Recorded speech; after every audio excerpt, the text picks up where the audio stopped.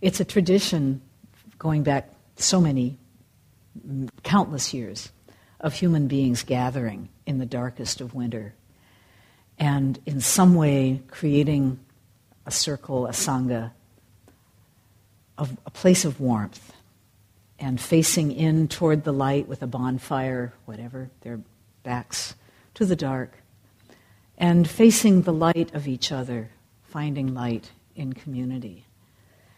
And I very much wanted that tonight with you. I've never actually felt comfortable. I've been here several times in the Dharma seat, and I've never felt comfortable up there. I don't know. There's something kind of daunting about all that stuff, you know. And I just feel right now, at this time in our history, our collective journey here as a country called the United States of America, that being together, being with each other, is deeply important, and that more than looking for a leader or the next whatever, you say, where's the next Martin Luther King? Where's the next? It's like, here we are, you know. Thich Nhat Hanh, I think it is said that the next Buddha will be the Sangha. It's kind of nice, huh? And the Hopi elders have a wonderful teaching on this that I wanted to share with you. I just excerpted a few of the parts. And especially I wanted to bring their voices in because of what they say, and also because of the Standing Rock, Lakota Sioux, and all of the indigenous people showing us a way to resist what needs to be resisted in a prayerful, peaceful way. What a teaching for us. So the Hopi elders say, you have been telling the people that this is the 11th hour. Now you must go back and tell the people that this is the hour. Create your community. Be good to each other. And do not look outside yourself for the leader. This could be a good time. The time of the lone wolf is over. Gather yourselves. Banish the word struggle from your attitude and your vocabulary. All that we do now must be done in a sacred manner and in celebration. We are the ones we've been waiting for.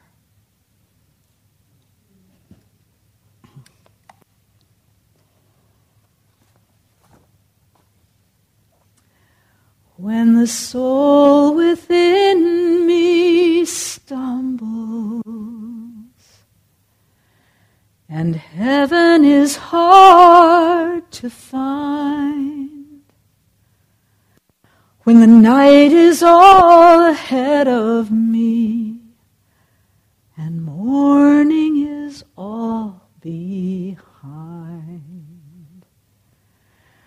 when I cannot move the stars or the moon, or turn the dark to day, humble my heart, humble my heart, but hopeful the music I play. When the rage of nations fills the skies and poisons every breath, and the weapons of futility, they shadow us with death. And when my arm can't reach to hold them back, and it seems we cannot win, hollow my strength, hollow my strength, but hopeful the song I sing. Humble my heart, hollow my my strength, but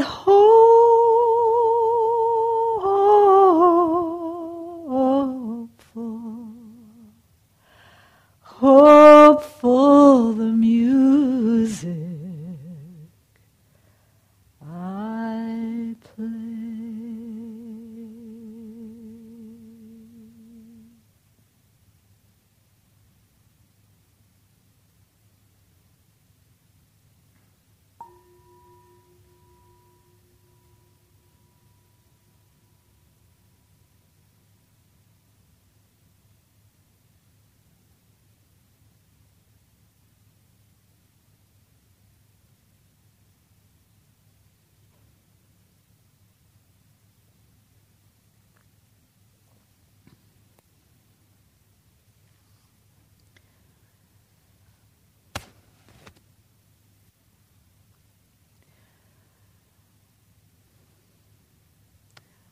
What has focused what I hope to share with you tonight is living in a new world. And I know that all of us were impacted by this election season, this election year. It has been like no other.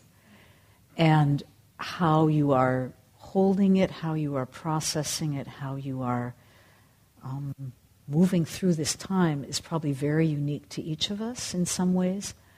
And my voice is the voice that gets to say the most tonight.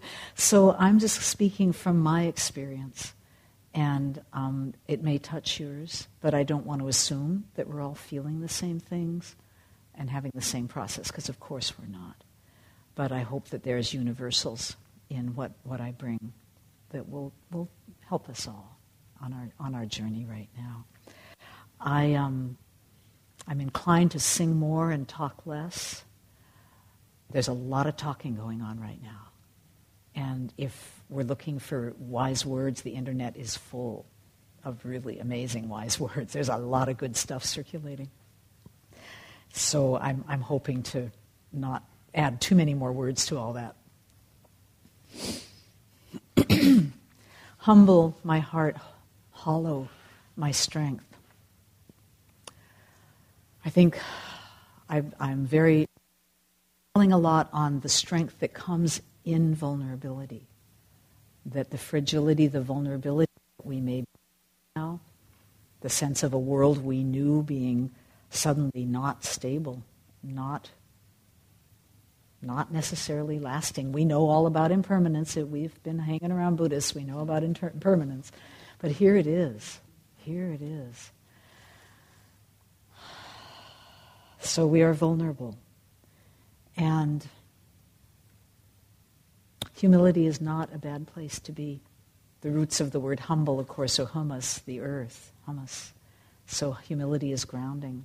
And I think of the veterans at Standing Rock kneeling before the elders. Just chokes me up every time I think about it. Soldiers, think of the training that goes into being upright, being full of power, not hollow, and to humble themselves and say our strength, the strength we showed, was not the right strength. And you elders, you people, you indigenous people are showing us the strength of vulnerable people.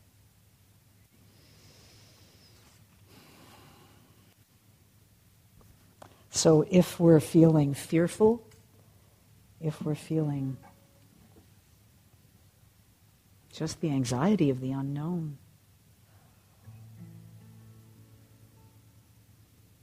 let that vulnerability draw us closer together. And out of that, I know that strength comes, and I have stories in a moment that I'll tell you. It's a solstice tradition to sing and tell stories around the fire. So we're going to sing and tell stories. This is a song from childhood. I wrote it for children many years ago in a community where they'd had a lot of kidnappings, and the children were very afraid. And a school I was an artist in residence in asked me if I could help the children with their fears. And so I thought, before I can help them, I better get in touch with my own. What do I know about fear? So this song lifts that up.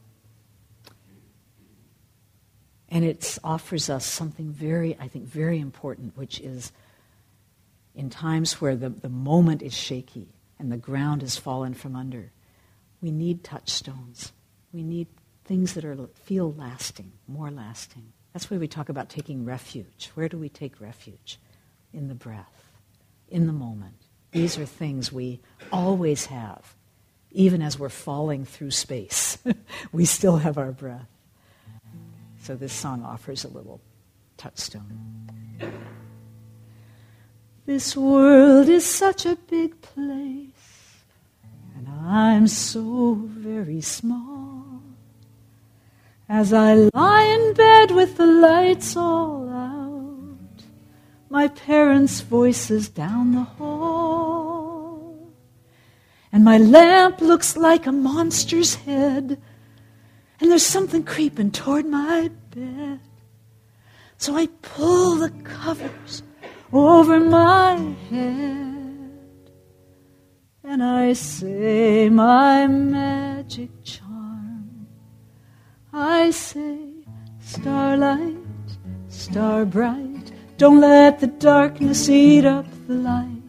Don't let me lie awake all night till the morning comes. Starlight, starshine, tell me everything's just fine. The world is turning right on time. Morning always comes. This world can be a sad place. Oh, this world can make me cry. There's days I can't please anyone. It doesn't matter how I try. My best friend doesn't want to play. My parents act like I'm in the way. Crawl into bed at the end of the day, and I say my magic charm. I say, starlight, star bright, don't let the darkness eat up the light. Don't let me lie awake all night till the morning comes. Starlight, starshine, tell me everything's just fine. The world is turning right on time. Morning always comes. Now, traditionally in a solstice circle, everybody sings. So, let's do it. Starlight, star bright, don't let the darkness eat up the light.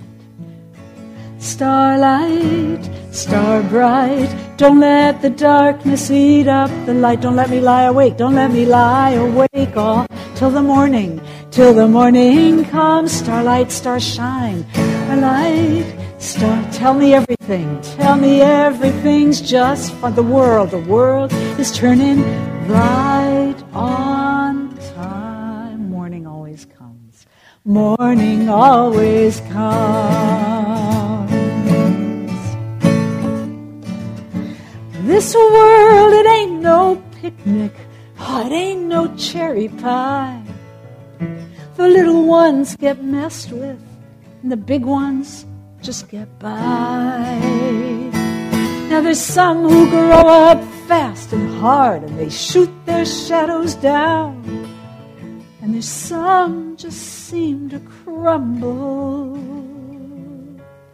Turn their heads, they pretend there's no shadows around.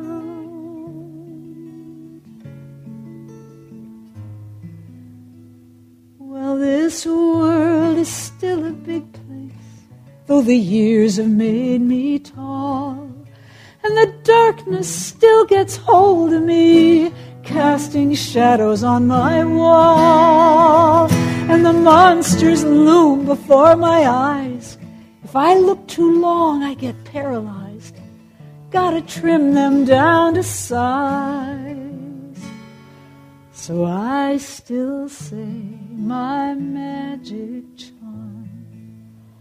I say, starlight, star bright, don't let the darkness eat up the light. Don't let me lie awake all night till the morning comes. Starlight, starshine, tell me everything's just fine. The world is turning right on time. Morning always, starlight up above, take care of everything I love. Tell me that I'm big enough to face whatever comes. Starlight shine, stars shine, tell me everything's just fine. The world is turning right on time. Morning always comes. I know that morning always comes.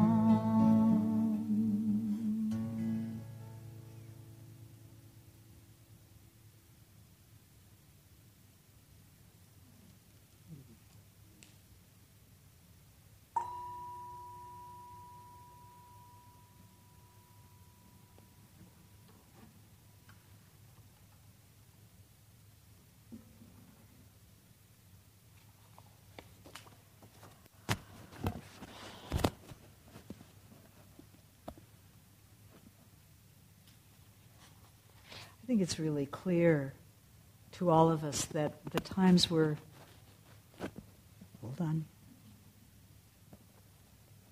the times that are upon us are probably going to ask more of us than many of us have been asked in our lives. Perhaps not all of us. And in the wider community of Americans, there are many, many, of course, people who have lived with the kind of fear, the kind of fragility and vulnerability and lack of understanding of what their government is doing. But for many of us, it's a bit new. It's a bit new. I think that's fair to say. And I think of the line in that song, tell me that I'm big enough to face whatever comes. You know, what will be asked of me? And will I have that capacity? And thank heavens we here in this room have been given the blessed teachings of the Buddha and the practice, which gives us some practice at stability, at equanimity, and compassion, and courage, and maybe the courage we've had facing our own demons in our practice, and maybe that has helped us to be courageous in more outward ways. So I've been thinking about how unprecedented this time seems in some ways for some of us, many of us. And yet other countries, not so much. Not so much. We're kind of late to the party, when it comes to things that other countries have dealt with. And some of you know that I had the opportunity to travel for 8 months last year with my guitar and as open a heart as I was able to open. And I visited lots of parts of Asia and Africa and Europe. So I was visiting countries that have been through a lot. And I'm going to share a few stories from those countries in a few moments. But I'm very struck by how vulnerability has drawn the world to us before. This is not the first time that we have felt vulnerable. 9/11 was a huge moment for us, where whatever illusions of immunity that we had as we watched other countries go through all kinds of bombings and massive community crises born of different, what they call terrorist activities, and how little blood has really been shed on our soil in war. And when I was in Europe last year, and I was deeply aware that I was walking on soil that had been soaked in the blood of 2 world wars and how much history before that. And our land, of course, has been soaked in the blood of Native Americans and African Americans and our Civil War. But still, compared to much of the world, we've been very, as Paul Simon said, it's all right, we can't be forever blessed, in his wonderful song, American Tune, So it's come around. Something's come around to us.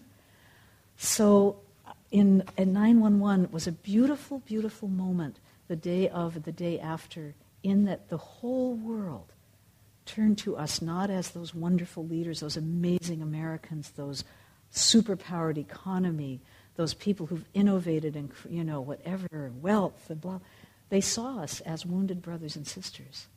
What a beautiful thing. And to feel that, to feel on the receiving end of that, like, we need you, was new for me. In my lifetime, I was born after Pearl Harbor and World War II. It was the first time in my lifetime that I felt that as an American. So 7 years after 9/11, I wrote a song called Candles in the Window. And I was reflecting on this and on what transpired after that magical moment of opportunity when we could have created a new bond with the rest of the world. And we didn't seem to our government did not choose that path. So I want to sing this for you as a reminder of just that we're not alone. We may feel very alone and isolated right now, because if we're frightened, you always feel alone and isolated when we're frightened, but we're really not alone. So, and once again, I'll invite you to sing.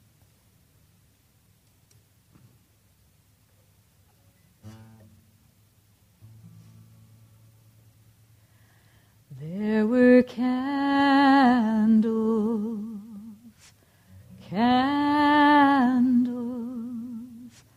there were candles in the windows all around the world. Candles,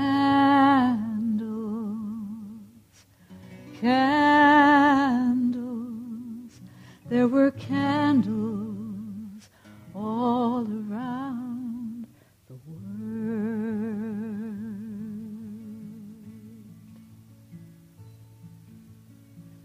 When the planes burst into flames and the towers crumpled down, friend and enemy alike felt the trembling in the ground. The shock, it rippled round the world, the sorrow and the fright. People we called enemies lit candles in the night. A mother in Morocco, a teacher in Tehran, a soldier in El Salvador, a child in Pakistan lit candles in their windows. For strangers far away, they felt our common sorrow. We were family that day. And there were candles,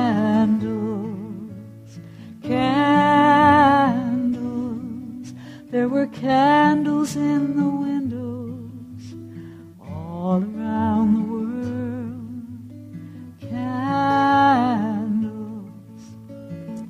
Candles, there were candles all around the world. Would you sing that with me? There were candles,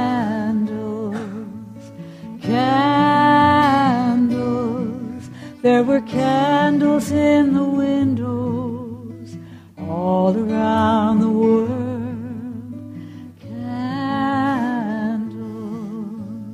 Candles, there were candles all around the world. Today it's 7 years gone by. How little now remains of the goodwill that surrounded us in the midst of all that pain. Oh, the wars that we have started, lives that have been lost, the trust that has been broken. How can we count the cost? Oh, but don't you still remember that day when we were one? The day we were the wounded, not the heroes in the sun. the day our nation trembled and the world grew close and warm, with candles in the windows like a beacon in the storm. There were candles,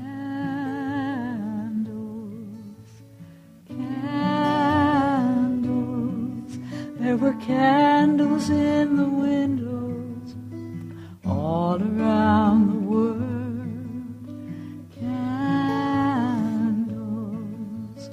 Candles, there were candles all around the world.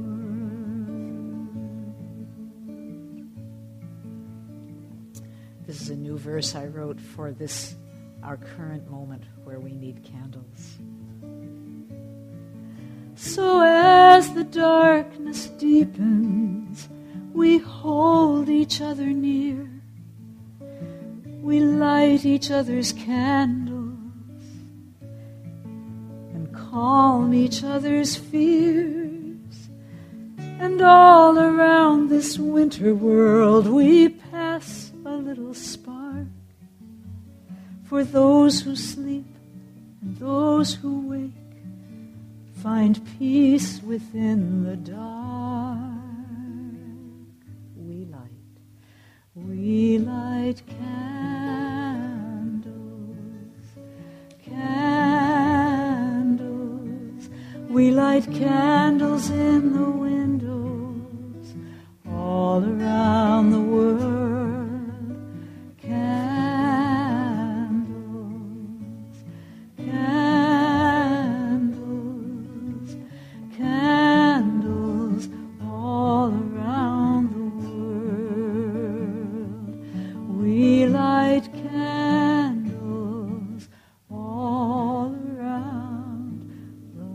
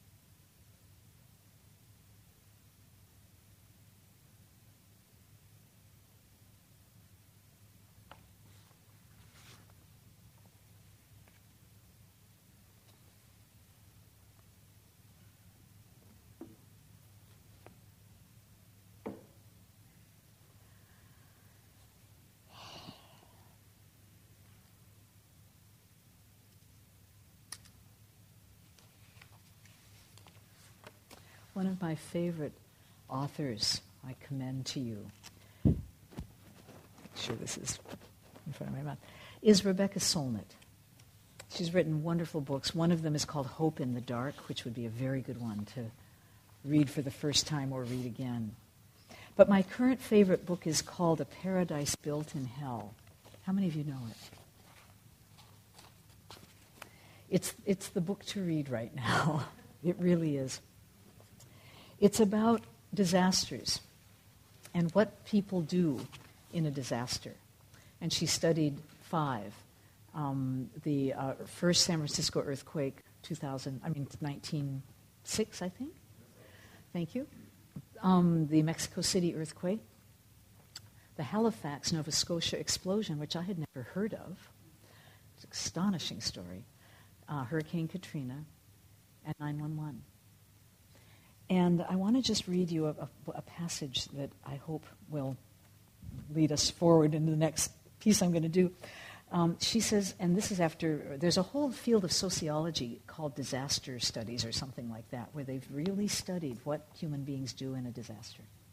She says, how we behave in disaster depends on whether we believe human nature is basically compassionate and altruistic, as disaster studies show it was. Disaster studies shows, or whether we believe in the social Darwinism of dog-eat-dog, thinly coated savagery. How we behave, this is quoting her directly now, how you behave depends on whether you think your neighbors or fellow citizens are a greater threat than the havoc wrought by the disaster, or that that your fellow human beings are a greater good than the property in the houses and stores around you. After Katrina, some people who had some security already guarded their houses with guns, gated everything up, and actually went out and shot people out of such fear that they were going to be looted and marauded. And other people got in rowboats and went out and rescued people. The image of the selfish, panicky, or regressively savage human being in times of disaster has little truth to it.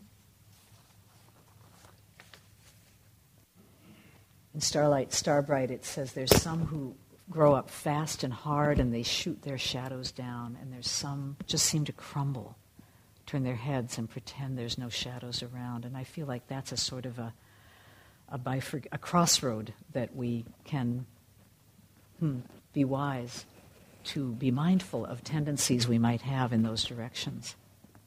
I think my ears must be different than other people's. These just never work for me. Really? Oh, okay. Why not?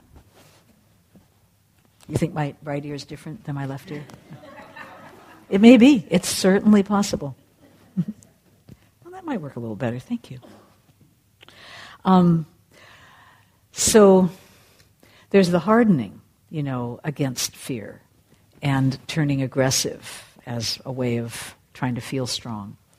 But there's also kind of a denial or a kind of hiding in privilege as long as we can. It's that very famous quote about when they came for the Jews, I didn't do anything because I wasn't a Jew, and the whole litany, and then by the time they came for me, there was no one left to help me.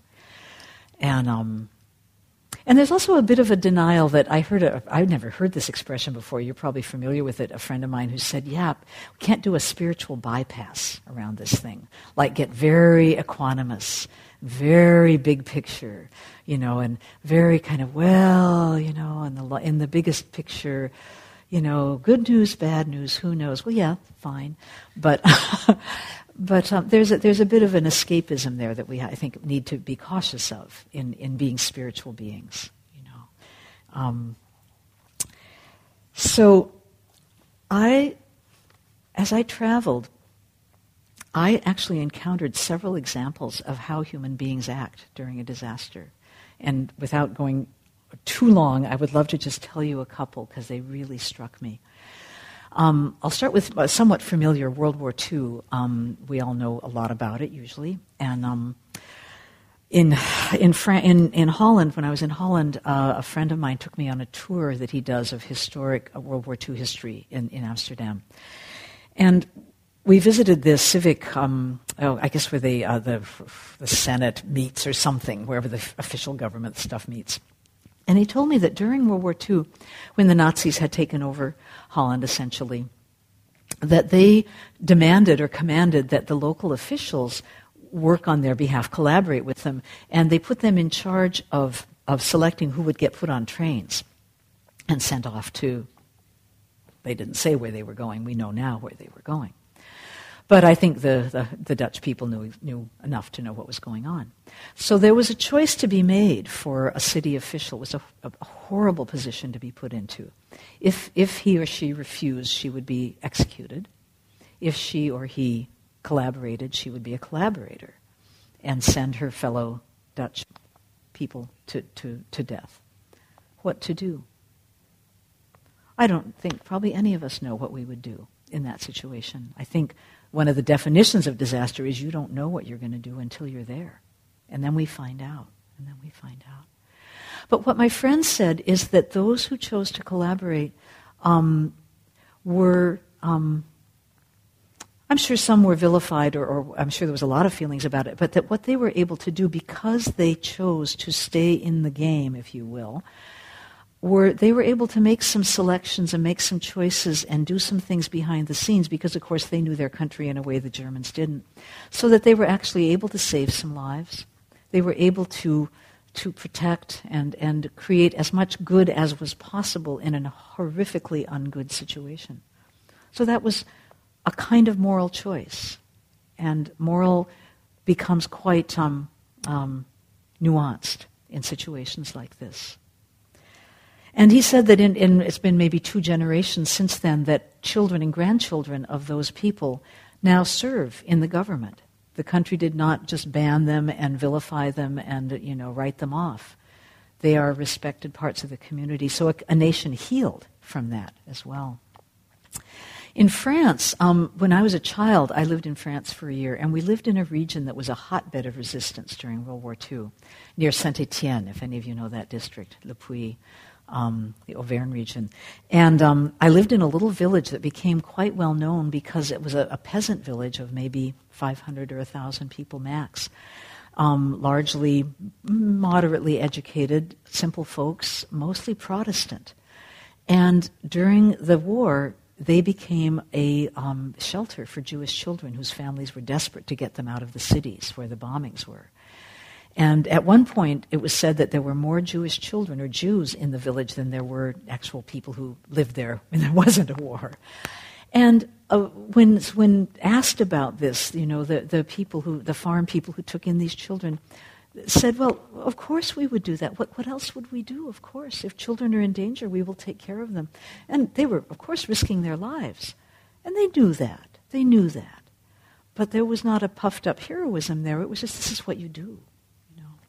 So that has stayed with me. That story has stayed with me my whole life. This is what people do. This is who we are, we human beings. In Nepal, I saw a country that got devastated by a natural disaster, not a political disaster. But of course, natural disasters almost always have a political component, as Katrina being an obvious example. And they had a government that was fairly dysfunctional and quite corrupt. So all of the big aid, the US aid, the UN kinds of aid that went in kind of disappeared, and it didn't get to the people. And what I saw happen was that there was a resilience that I just could feel and see in the way this country, which is not a wealthy country, doesn't have a lot of resources, was already suffering in post-Civil War, the Maoist uprising, as they call it, and the embargo with India. Oh, no, that was after the earthquake, I guess. But anyway, how they just kind of had this can-do of like, well, we're just going to rebuild our country. The government isn't doing it, so we're going to do it. And all kinds of little NGOs who had been educating girls, helping women and girls get out of trafficking, building schools, doing all women's economic development. They all turned their muscle to the task of rebuilding after the earthquake and setting up pop-up medical tests and centers and so forth. And it was just a really moving thing to see a people not wait and not, they just weren't being victim-y, They were just doing what needed to be done. It was very, very touching and inspiring to me. The last country I want to tell you about, and if you were here when I was here with Kate right after the election, I probably talked about Liberia, but that was extraordinarily powerful for me. You may or may not know the story of Liberia's civil war. It's quite well known, of course. Charles Taylor, a dictator, warlords, rebels, the classic chaotic war situation where village boys are fighting village boys from another village with different warlords, and the dictator with his armies, and the people caught in the crossfire, women and girls especially caught in the crossfire. And it was horrific. And the country really fell apart. It really fell apart. Civic society fell apart. There was no police force. There was no protection. These people were vulnerable on a very fundamental level. There was no one to turn to. When I went there, I was visited with and stayed with women who became the peacemakers. They started a nonviolent women's peace action after 10 years of bloody civil war.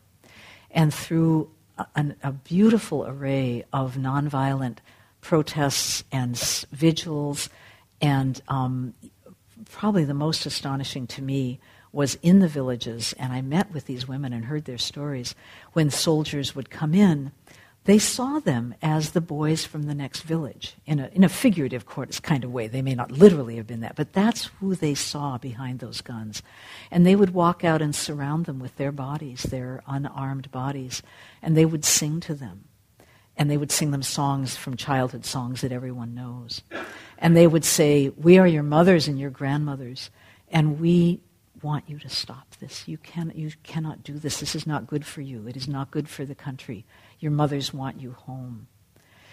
And they had other tools of nonviolence that I won't take a lot of time now to tell you, but just to say, they stopped the war. They stopped the war. They met with a dictator who was narcissistic, delusional, and I'm not the first to say it.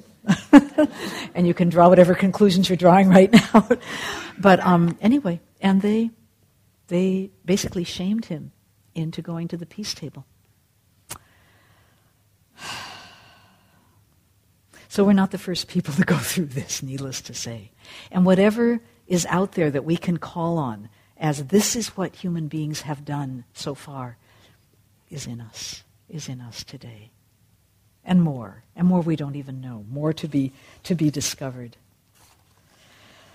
So there's a lot of talk right now about how we live in a bubble. We live in a bubble. Fair enough, we do. We did. We live in a series of bubbles. We're the kind of the white bubble and the middle class bubble and the Bay Area bubble and the U.S. bubble, because the whole United States is a bubble. So, and I thought, the Buddha lived in a bubble, didn't he? He lived in a pleasure palace. His parents created a bubble so their little boy wouldn't get ideas about engaging with the world in any spiritual way, So you all know the story. So he couldn't take it. He chafed against that bubble. And he went out to see what was out there. And I don't think he had a clue what he was in for. He was just naive enough to do something stupid, bless his heart. And out he went, and he encountered the heavenly messengers, sickness, old age, and death. And they shook him to the core. They got him out of his paradigm. He didn't know the world anymore. He didn't know himself. Am I going to die? Am I going to get old? Who am I? What am I made of? And he could have gone fast and hard, or he could have gone denial, just crumbled. He could have gone home and said, "Wow, that was really interesting. Where's my iPhone? I got to watch something." But he didn't. He woke up, and then he went out, and then he really got broken. He really got out of the bubble, and well, we know what he did. So that's kind of what I did last year when I went out on this trip. I was really going to try to break myself open. I mean, some of us go looking for disasters. And in a sense, we all, in some part of us, want to be shaken out of this, whatever it is that we create, this identity, so that we can get up in the morning and brush our teeth and go somewhere and feel like we have a job to do and whatever. We need that stability. But doesn't it also feel like a box sometimes and a cocoon that we're just like, "Oh, my wings, please, I'll do anything, get me out of here." So I don't mean to be glib, but I think there is an opportunity here right now. As the familiar is taken away, as the unknown looms ahead, as we feel some fear, and we don't quite know who we are and what we're going to do, let's just breathe into that for a moment.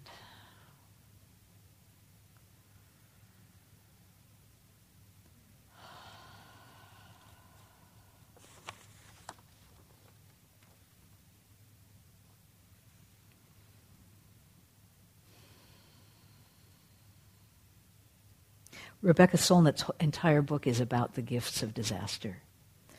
And I'm going to move into the closing in just a moment, but I've got to tell you one thing. After 4 months in Asia, which were incredible, I spent the last 6 weeks in Nepal, which was the most difficult country just because they had been having the most difficulty. And I came out of there so exhausted and burnt out. And I was tired of sitting 3 to a seat on a bus. I was tired of the pollution and the noise and the crowd, the traffic, the driving. Any of you who've been in Asia know what I'm talking about. I was tired of the smells, of being crammed into these little places where you smelled everybody else's smell and they smelled yours. Of riding 6 hours on a bumpy bus with somebody else's baby on my lap and somebody else's luggage on my shoulder. And the driver playing this loud music. Oh, I was so done. I was so done with showers that didn't turn on. And if they did turn on, there wasn't hot water. I was so tired, pardon me for saying this, but of squatting over a hole in the ground. I was really tired of it all. I was done. And I thought, Paris. I was flying from Kathmandu to Paris. Oh, get me to Paris. I want a bed. I want a seat on the bus that's just mine, or an Uber, and hot water. I mean, I was so ready for the Western world, right? So there I landed. I was 2 days in Paris, and I didn't like it. I didn't like it because I'd gotten enough outside the bubble of American Western privacy, insulation, personal space, gated, houses, whatever. That just the gifts of individualism, right? The gifts of me and mine. There are great gifts there, but oh my, do they cut us off from each other? And the feeling I had in Paris as I wandered about was kind of, where is everybody? I missed the very things I couldn't stand. Honest to God, I kid you not. I missed them so much. I felt our loneliness. And in a certain way, I didn't want to come home, But here we are. And maybe we're not going to be so lonely now, So I want to read one more Rebecca Solnit for you.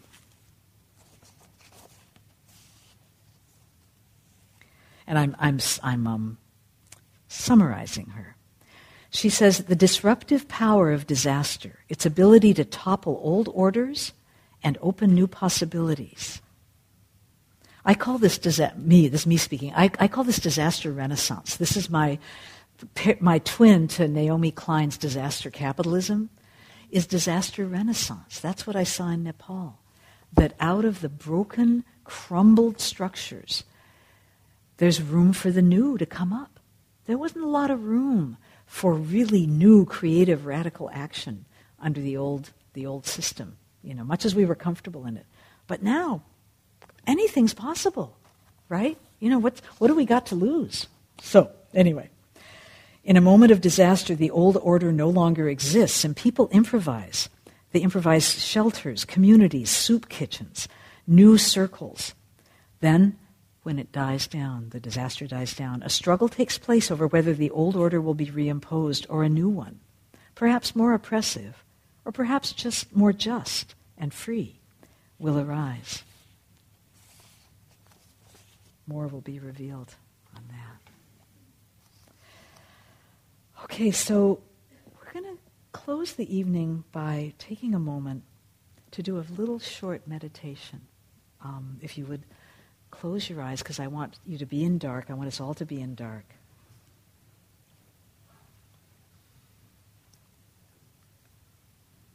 And maybe we could even dim the lights. I do enjoy that, if you don't mind. The Buddha said on his deathbed, he said, be a lamp unto yourself.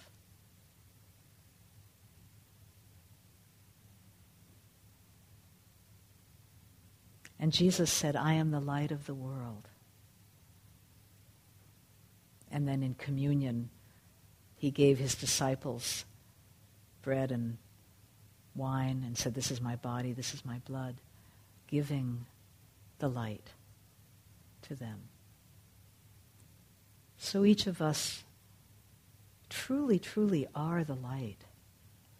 And I would like you to just visualize in yourself that you are sitting in a completely dark room. No light. And take a moment to just look around that room internally. Every corner, no light. You are in complete darkness. And then you take one white votive candle and you light it. And just watch what the light does in the room.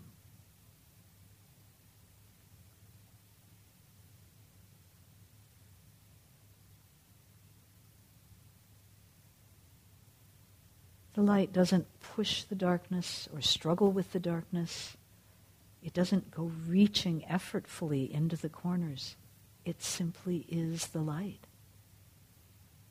And its nature illuminates every corner of the dark, just by its nature.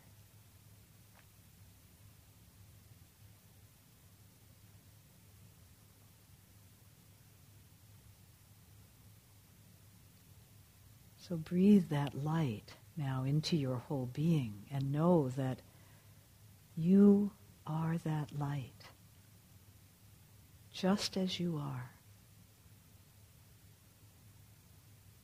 There's never been another you in this world, and there never will be another you in this world.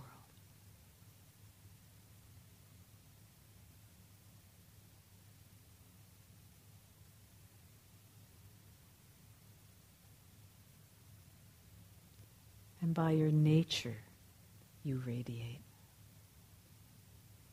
deep into the dark.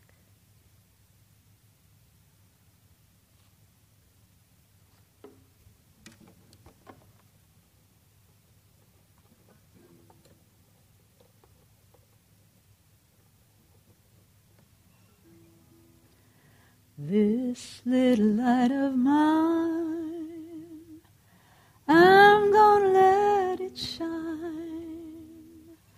This little light of mine, I'm gonna let it shine. This little light of mine, I'm gonna let it shine. Let it shine. Let it shine, let it shine.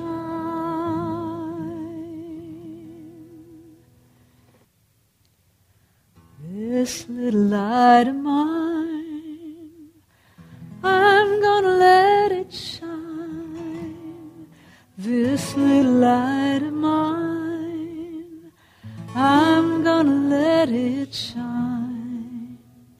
This little light of mine, I'm gonna let it shine, let it shine, shine, let it shine. Deep down in my heart, deep down in my heart, I'm gonna let it shine. Deep down in my heart, I'm gonna let it shine. Deep down in my heart, I'm gonna let it shine. Let it shine, let it shine, let it shine. In the darkest hour, in the darkest hour, I'm gonna let it shine. In this darkest hour, I'm gonna let it shine. In this darkest hour, I'm gonna let it shine. Let it shine, let it shine. Let it shine. When I'm feeling scared, when I'm feeling scared, I'm gonna let it shine. When I'm feeling scared, I'm gonna let it shine. When I'm feeling scared, I'm gonna let it shine. Let it shine, let it shine, let it shine.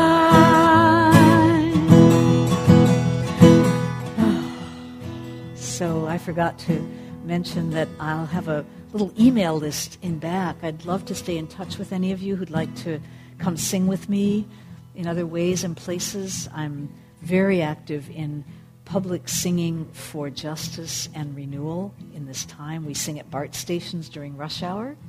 Ordinary folks, not professional singers, you can join us. And other post-election activities I'm working on. I'd love to let you know about them. So, offering up the merit of our time together, offering up the ways our hearts have broken and opened, offering up the tears that we've shed or felt, offering up the new ideas we might have about next steps for ourselves.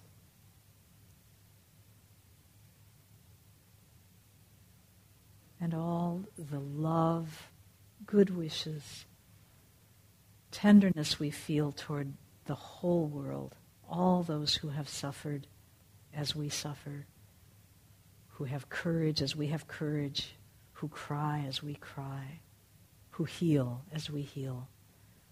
May the goodness of this time together spread far and wide and deep into every heart, illuminating our world, illuminating our lives.